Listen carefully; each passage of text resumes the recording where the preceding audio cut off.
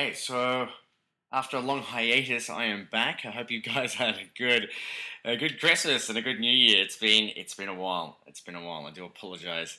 A lot of things have happened. I have quit my job and sort of dedicated this year to focusing on creating content for you guys. I'm a little behind on that.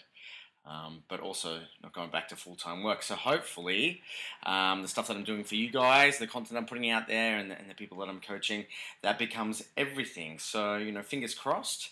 But we'll get straight into it. Look, the topic today that I want to have a chat to you guys about is... Look, it came from, I'll give you a little bit of backstory. It came from a Facebook group that I was part of. Now, I won't mention the group, but it was pretty much...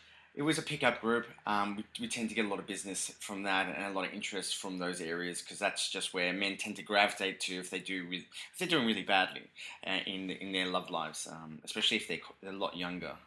These groups tend to be huge in the States, but because these groups because they attract so many guys, it just allows us to really cherry pick people that we believe would be suitable for our online content, online programs at School of Attraction, etc., etc.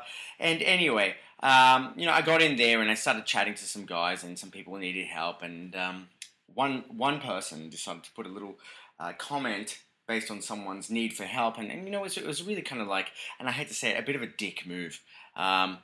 He was looking for assistance as to what do I say to a girl who consistently turns up late to our dates. And he pretty much was this guy who was thinking, well, he stood on his throne and sort of just said to everybody, oh, look, it's so got to love the community, all these people out here giving advice, but nobody knows shit. Now, I said to him, well, that was a useful comment. Thanks for that. I'm glad you were able to help. Turns out the guy was the moderator for the group, and a big argument ensued. Now, That's neither here nor there.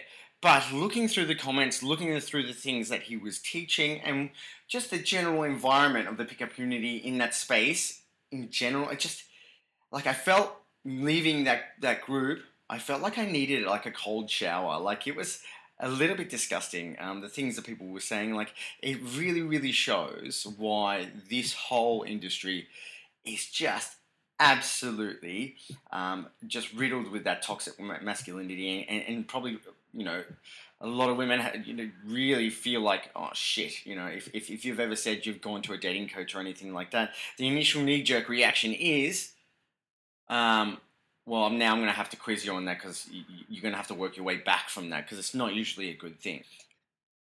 And that's telling you something. If the things that you're being taught, the things that you're listening to, and the advice that you're taking in these groups, right? If you feel you're embarrassed about it, if you feel like you need to hide that from the opposite sex because you feel like, oh, she might think that I'm, well, number one, she might think that I need help. That in itself is not a problem, right? But the things that you're teaching, or the things that you might be telling her that you've learned, you feel are probably they're probably a little bit shady, maybe a little bit manipulative, maybe you don't feel right, telling that to another woman because this is the secret that I've learned to get what I want out of you. That's not right. Yeah, that's not right at all. Right? If you don't feel proud about the things that you learn and the things that you're doing, that's not right.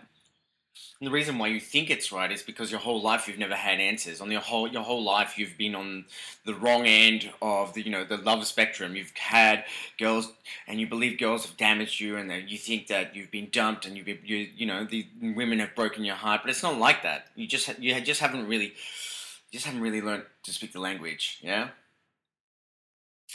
we're different. We're different. But what's happened is you've grown up and now you've developed this us versus them mentality. And all you've done by going into these groups, right, is jumped into a space where you've got people sharing the similar pain and, using this bro science to try and help each other out. And it's at the cost of yourself and the cost of the relationships that you're actually in. So now you've learned all these tactics, how to get the girl, how to get the number, how to get the date, etc., etc. But you're not yourself anymore because they've taught you to be someone else. They've taught you to show values in a way that you don't show value. You don't believe that you're valuable. You've gone now out there and gone, well, now I have to do X, Y, and Z, right, to get the girl, and it's really not resonating with who you are as a human being. And when that happens, you've got all this success, inverted commas, right? But you've now had to create this new persona for yourself to make that happen, which is not really you. So when that happens, you're doing actually, like, you think you're getting results, but what you're doing is actually eroding your own confidence because you're putting the mask on to execute all these things you learn, and that in itself does the opposite of build confidence. It actually really destroys it. So you got to be really careful because you don't even know what sort of damage you're doing to yourself.